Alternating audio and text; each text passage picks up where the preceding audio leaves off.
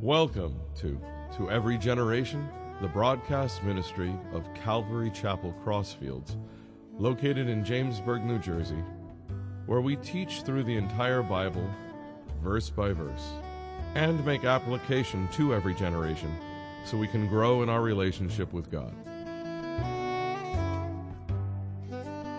Well, the last time we were in Nehemiah 4, and the title of the message was the D word. Like all these names and words in society we're not supposed to say. But D standing for discouragement. As we go through last Sunday, this Sunday, next Sunday, there's this project, this awesome project of building the walls of Jerusalem to protect the temple and the city and the faithful from invaders and all kinds of attacks and such. And all of a sudden, discouragement starts coming through the camp. And this is, boy, what a parallel with the spiritual lives that we live as well. And today, the title is The Project Takes a Detour, because it does. Because, listen, this is a work of God, but there's some serious problems. There's fellow believers that are enslaving each other economically, and we're going to look at that. And boy, 2,500 years ago, the book was written, and I'm going to tell you, I'm going to be pulling out a whole bunch of applications that we can have today, and that's why God's Word is called the Living Word, because it affects us today. And as we go through this, you may be going through something in your life that's discouraging. And, take heart, because all of God's people, from the very beginning, we're to follow God, but this isn't our final resting place. So this world is fraught with sin and conflict and demonic intervention and all that kind of stuff. So I really want to encourage you as we go through this to look at some of this and maybe even make an application in your own life. And certainly if you ever step up to serve the Lord and you get involved in ministry, it becomes even more challenging, looking for a good word. Sometimes when you're in ministry and you're dealing with people's lives, you're dealing with their marriages, you're dealing with suicidal tendency, you're dealing with those that are struggling with addiction. And these are life or death situations. And the devil is always looking to try to take that work apart so he can destroy mankind. It's almost like it reminds me years ago, and I used to play this game called whack-a-mole. You know what I'm saying?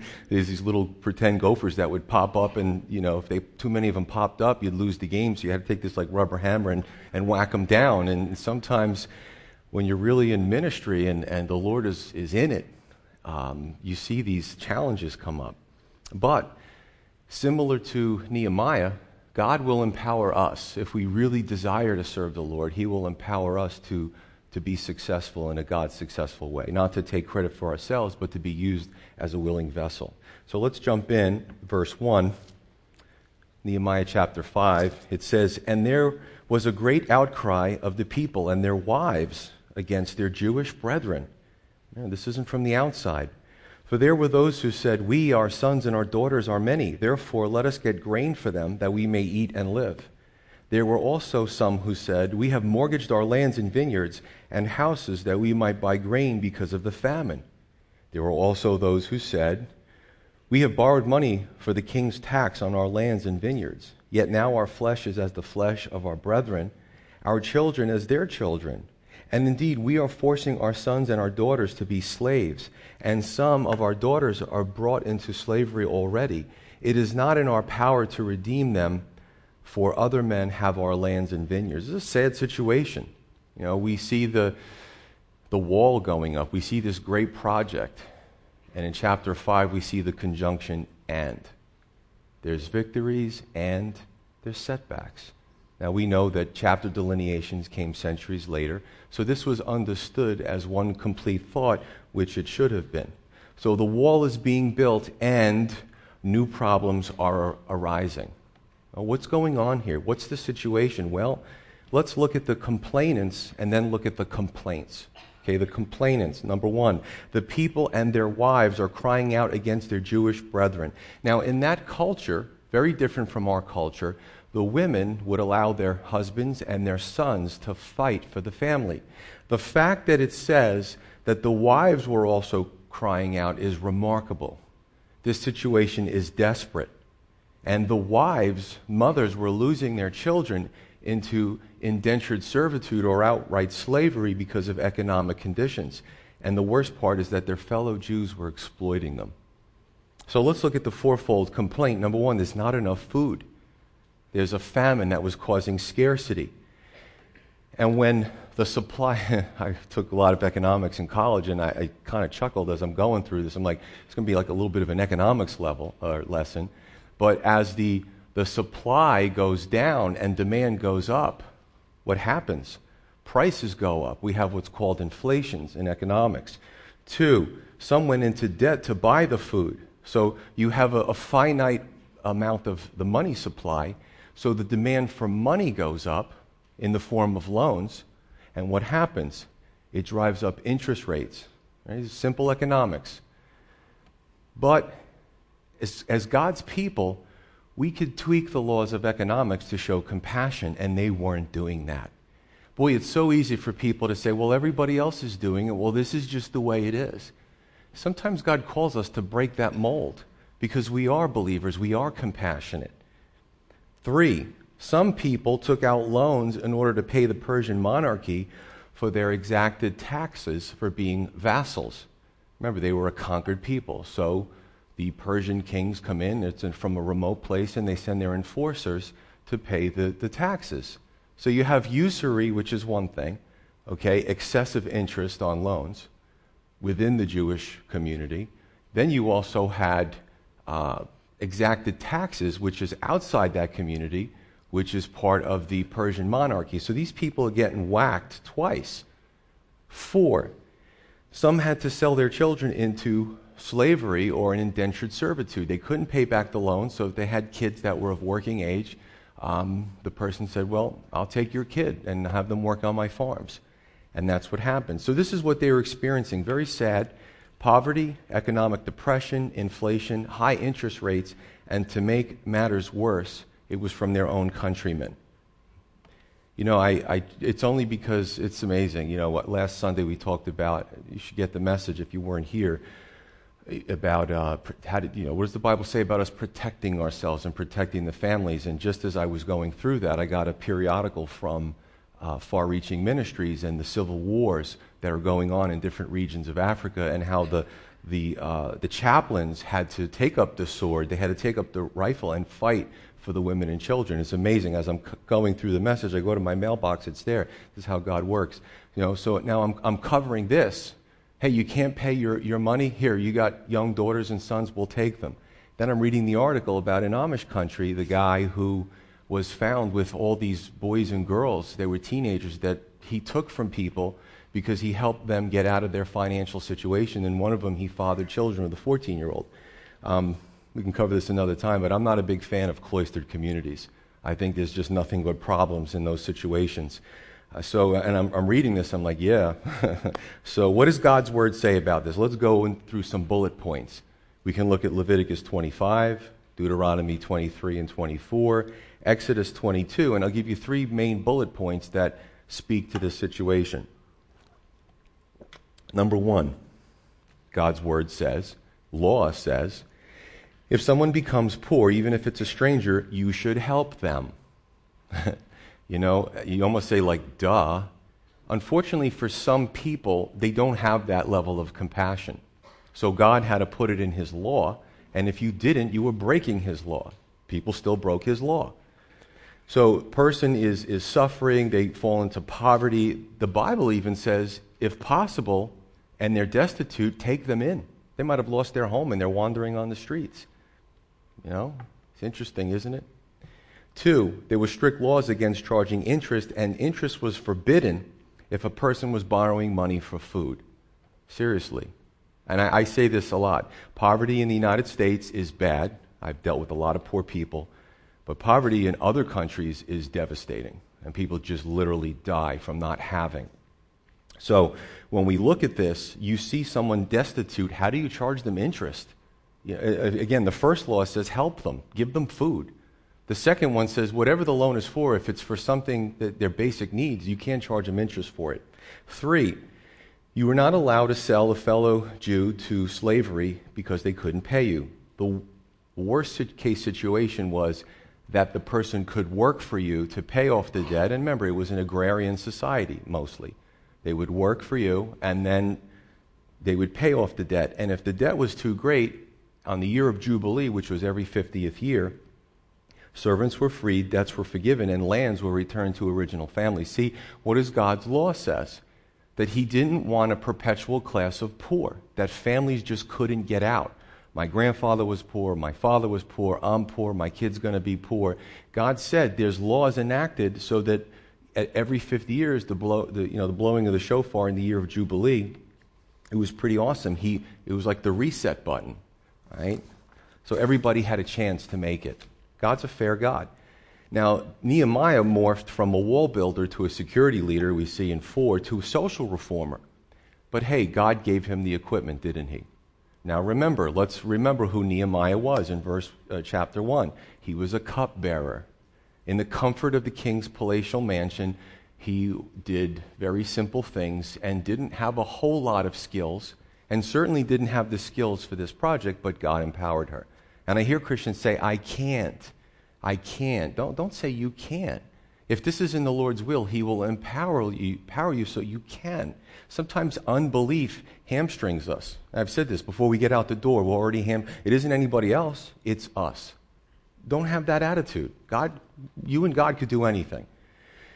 So here he fights and steps up to the plate to fight for justice. And we may be called on to do the same thing at times. Okay? Now, the irony is that the wall of Jerusalem was a good thing. It could have been one or two things. Number one, it could have been and should have been, ideally, an edifice to protect the inhabitants from outside enemies, to provide security. But these problems, if they weren't dealt with, could make the wall something vastly different. It could have kept the oppressed inside like a prison camp. Right? You see the different sides of the same coin. Nehemiah wasn't about to let that happen. And life can be like that for us today. We determine what tone is set in our lives. Our lives can be a life filled with stability and good choices, or a prison of our own making. It's our choice. It's our choice. And I submit to you, when we follow the Lord's way, you have the former, which good choices and stability. Let me continue, verse 6. And Nehemiah speaking about himself, I became very angry. He doesn't hold back about his emotions. I became very angry when I heard their outcry and these words. After serious thought, I rebuked the nobles and rulers and said to them, each of you is exacting usury from his brother. So I called a great assembly against them. So Nehemiah gets angry. Now, some people mistakenly say, well, you can never be angry as a Christian. Ephesians says, chapter 4, it says, be angry and do not sin. The question is, what do you do with that anger? The question is, what is the root of that anger? Okay? If we're always getting angry because somebody slights us, it's probably a self-centered anger. But there's an anger, a righteous anger, when you see injustice. It doesn't affect you. You could just walk by it. But it bothers you, and it's rooted in compassion for somebody who's being wronged. Okay? Verse 7, after serious thought. So Nehemiah doesn't go out like a hothead. How many times have we gotten angry and thought, I shouldn't pick up the phone, I shouldn't send that email, I just need to relax a little bit, I need to talk to somebody and calm down, pray, before I go acting, because then we look foolish. Now, we were in the right, but now we look like we're in the wrong because we said or did things that really doesn't comport with our walk. So he gave it some thought, he gave it some prayer, and he strikes the right balance. See, he doesn't do too much, but he doesn't also do too little. And today, some see suffering and see struggle, and they do nothing. Maybe it's fear of rocking the boat. And again, believers today are not immune from this type of stuff. Sometimes the attitude is, oh, that's pretty bad, but hey, it doesn't affect me. It's not me. They're not coming after me. So Nehemiah first rebukes the leaders, and the lenders, and then calls the assembly to address the specific issue. Now, I have to digress for a minute because I just find humor in the difference between their culture and our culture. Do you know that today in New Jersey, that there's one attorney for every 3 people in New Jersey? That's the statistic. Today we can't solve our problems. We can't sign a contract and that's good. We can't deal with issues. We always have to get an attorney. And there's a lot of untrustworthy people out there, and it's very sad.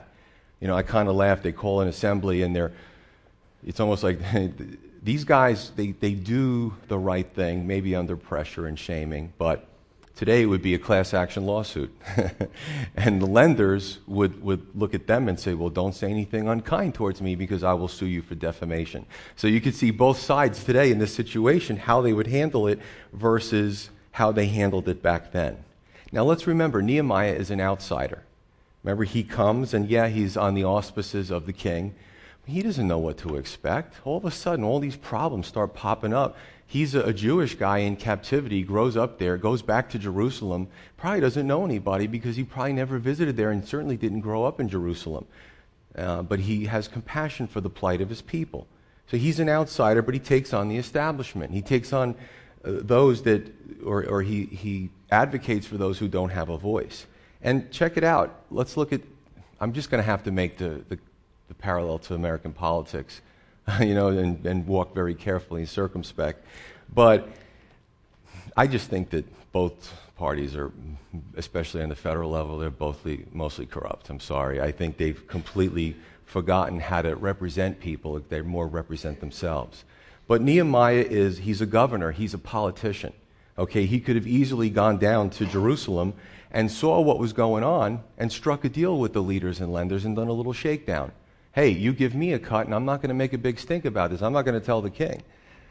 Right? I mean, is it done today? Sure, it's done today. But he does the opposite. He puts himself aside. He could have aggrandized himself. He could have lifted himself up. He could have been living in the lap of luxury. But he does the opposite. Right? He does the right thing. Verse 8. And I said to them, according to our ability, we have redeemed our Jewish brethren who were sold to the nations. Now, indeed, will you even sell your brethren? Or should they be sold to us? Then they were silenced and found nothing to say. Then I said, what you are doing is not good. Should you not walk in the fear of God because of the reproach of the nations, our enemies? I also, with my brethren and my servants, am lending them money and grain. Please let us stop this usury. Restore now to them, even to this day, their lands, their vineyards, their olive groves, their houses, also the 100th part of the money and the grain, the new wine and the oil that you have charged them. You asked the question, why didn't this happen before? Yeah, I mean, there's a lot of things that happen that aren't right, and it could be there could be decades of those just looking the other way, and I'm not going to get involved. I'm not sticking my neck out. Nehemiah said, I'm going to stick my neck out. This is wrong. So he does this. And basically what he says to them is a few things. He said, we worked hard. The Jews were sold, they were sold into slavery. They were expatriated. They were exiled. And God did a great work of sending them back to their homeland, but a lot of the Jewish people cared for their Jewish brethren and put them in homes and got them going and got them a job.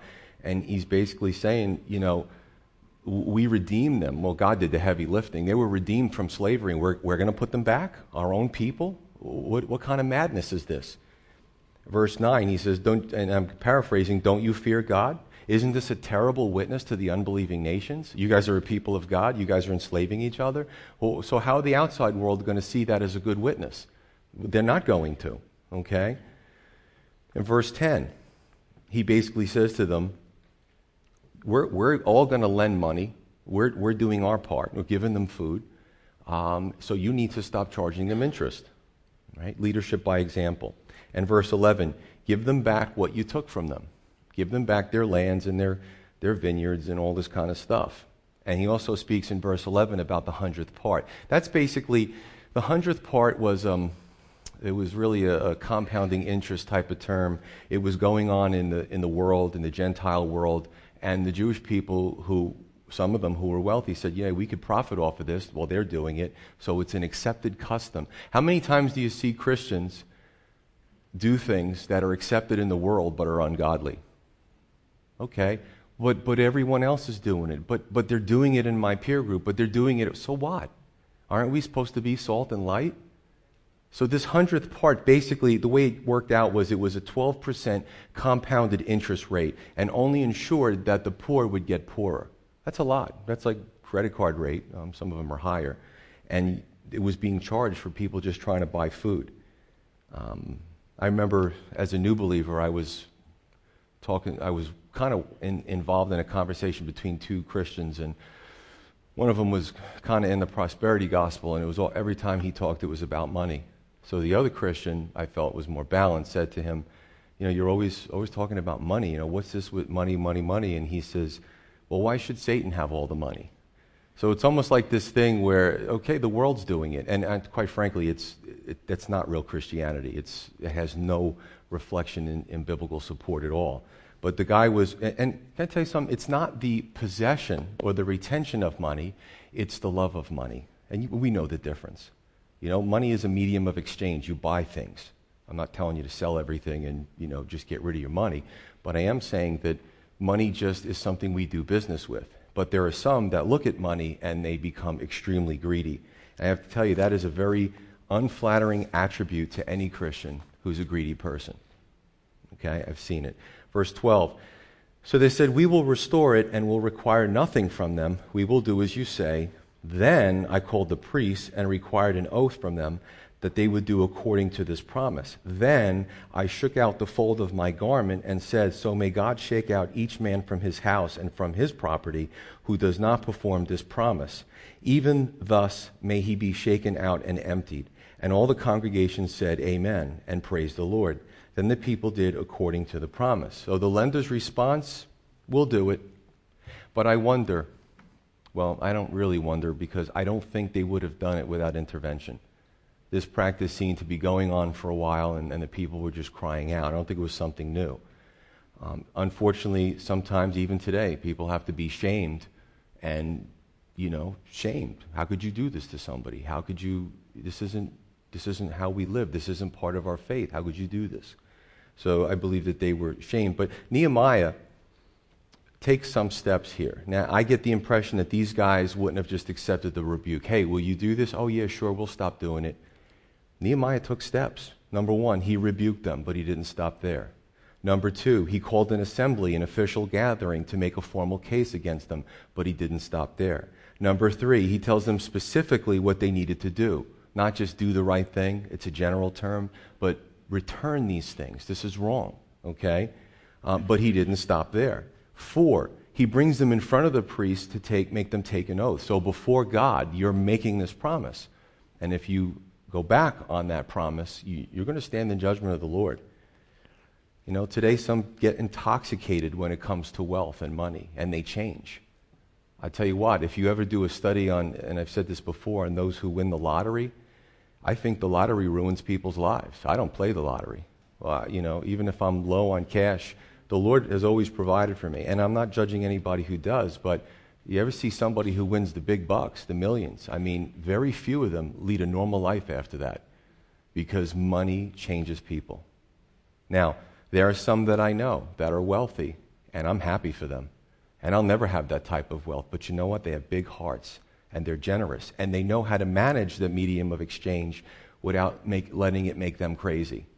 And then there are those who really don't have much, and they're always putting on a show.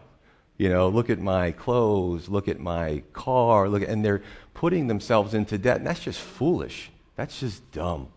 And that's not the lender's fault. That's not the creditor's fault. That's that person's fault, because they want to give that impression that they, look at me.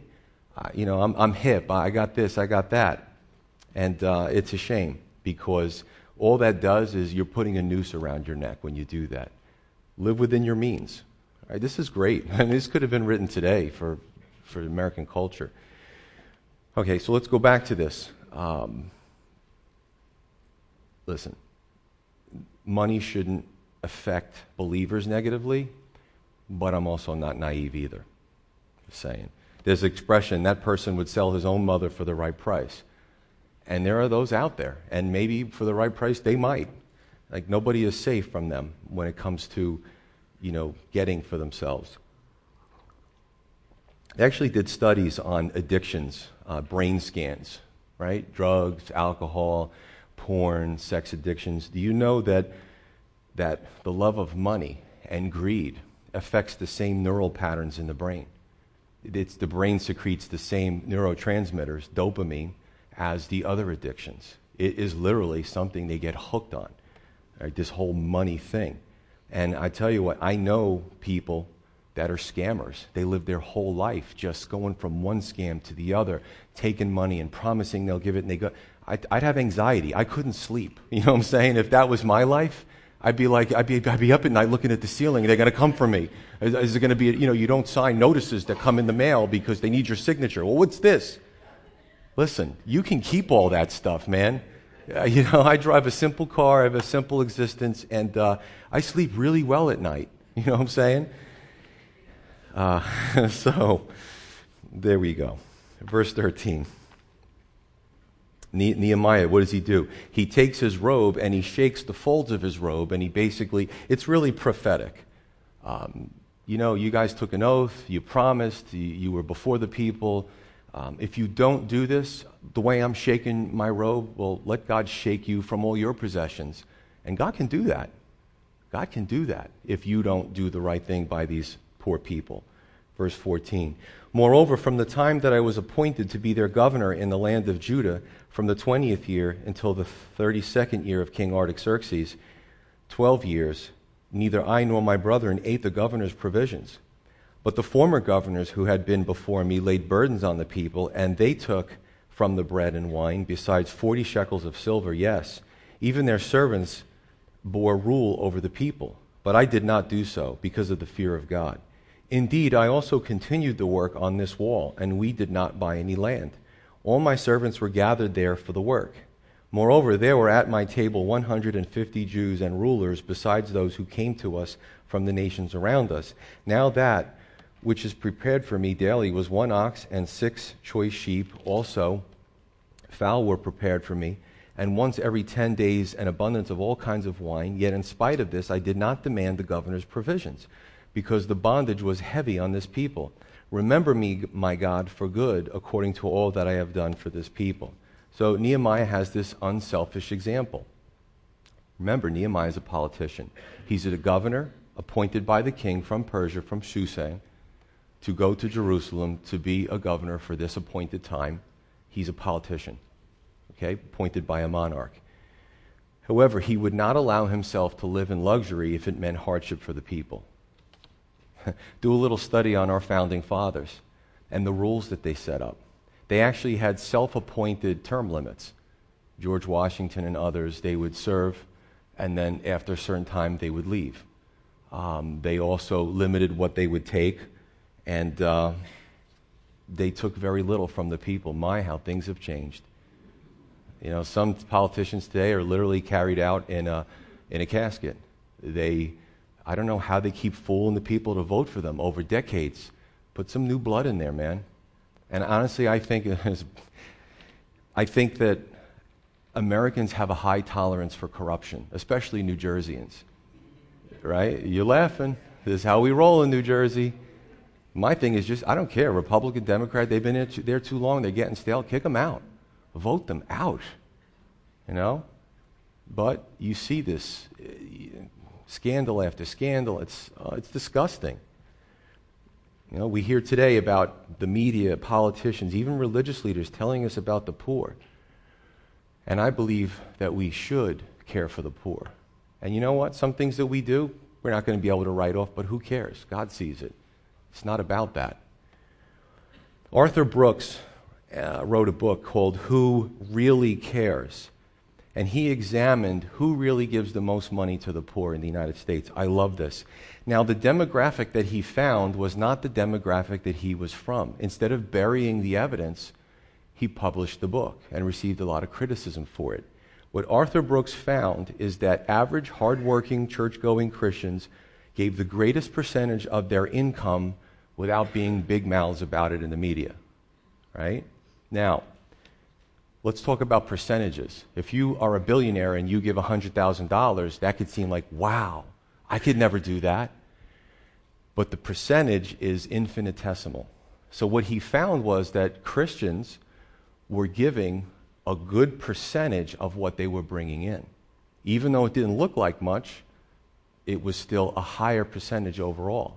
Now, it reminds me of, and again, I love Jesus for so many reasons. He just was an awesome teacher. Him and his disciples are watching people go to the temple, and an old woman goes up and has 2 mites, which are worth pretty much nothing, plink, plink, and puts them in the treasury. And the disciples don't even notice this. They're watching the bigwigs come in and flaunt what they're giving. And Jesus says, I tell you, she's given more than any of them. And they were like, what? That's usually the response from the disciples when Jesus would teach. What? It's my paraphrase. He said she gave out of her poverty, they gave out of their wealth. So Arthur Brooks, you hear the loudmouths on TV. You see their pictures. If you really think they're a champion for the poor, do a little research on them. Find out what they give, what percentage they give. You might be shocked, because Brooks was shocked as well.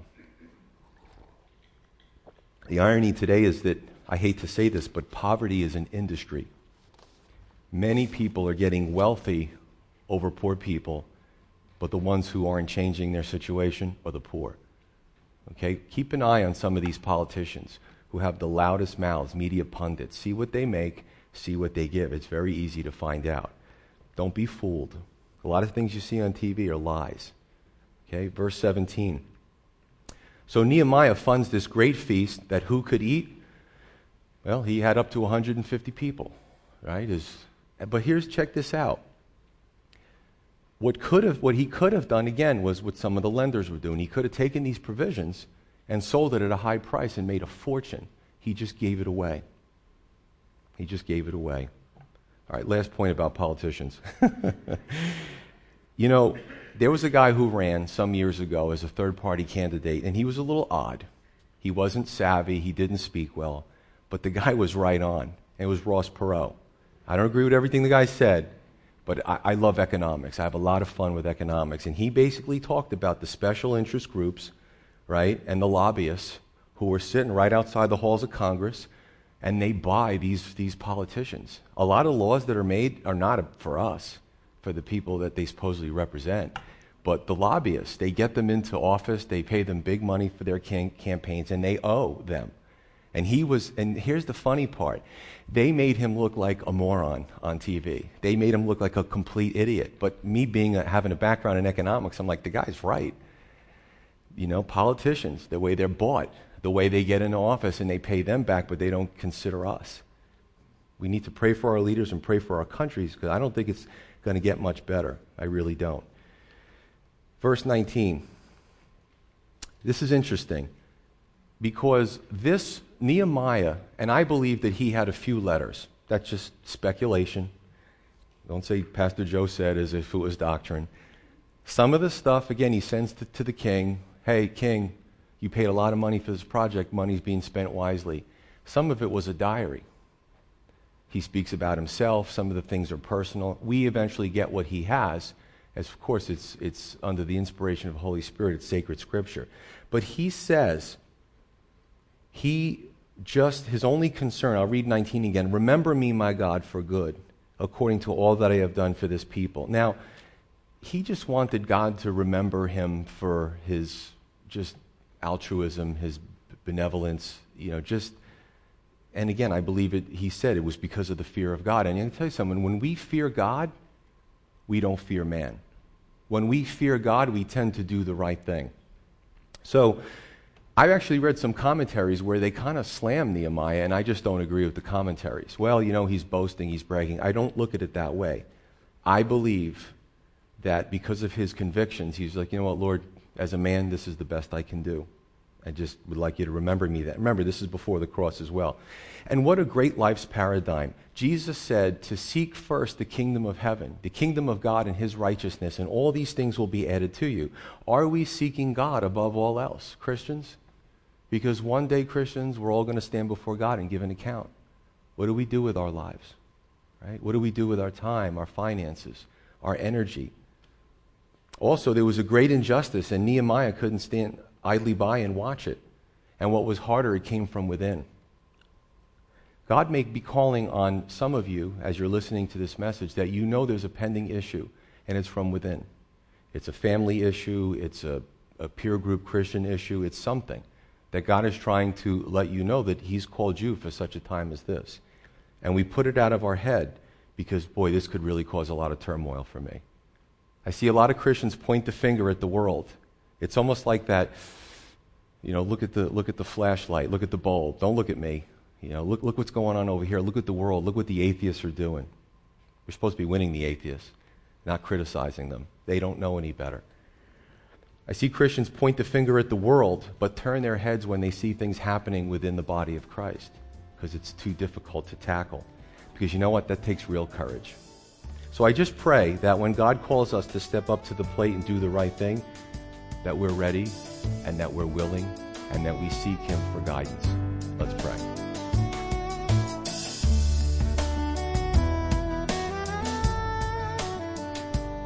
You've been listening to Every Generation from Calvary Chapel Crossfields. We're located at 15 Half Acre Road in Jamesburg, New Jersey. We meet for Bible study Wednesdays at 7:30 p.m. and Sunday service begins at 10:30 a.m. On Sundays, we have children's church for all ages, in addition to infant and nursery care. You can find out more about the ministry here at Calvary Chapel Crossfields by going to cccrossfields.org. Thanks for listening, and may God bless you.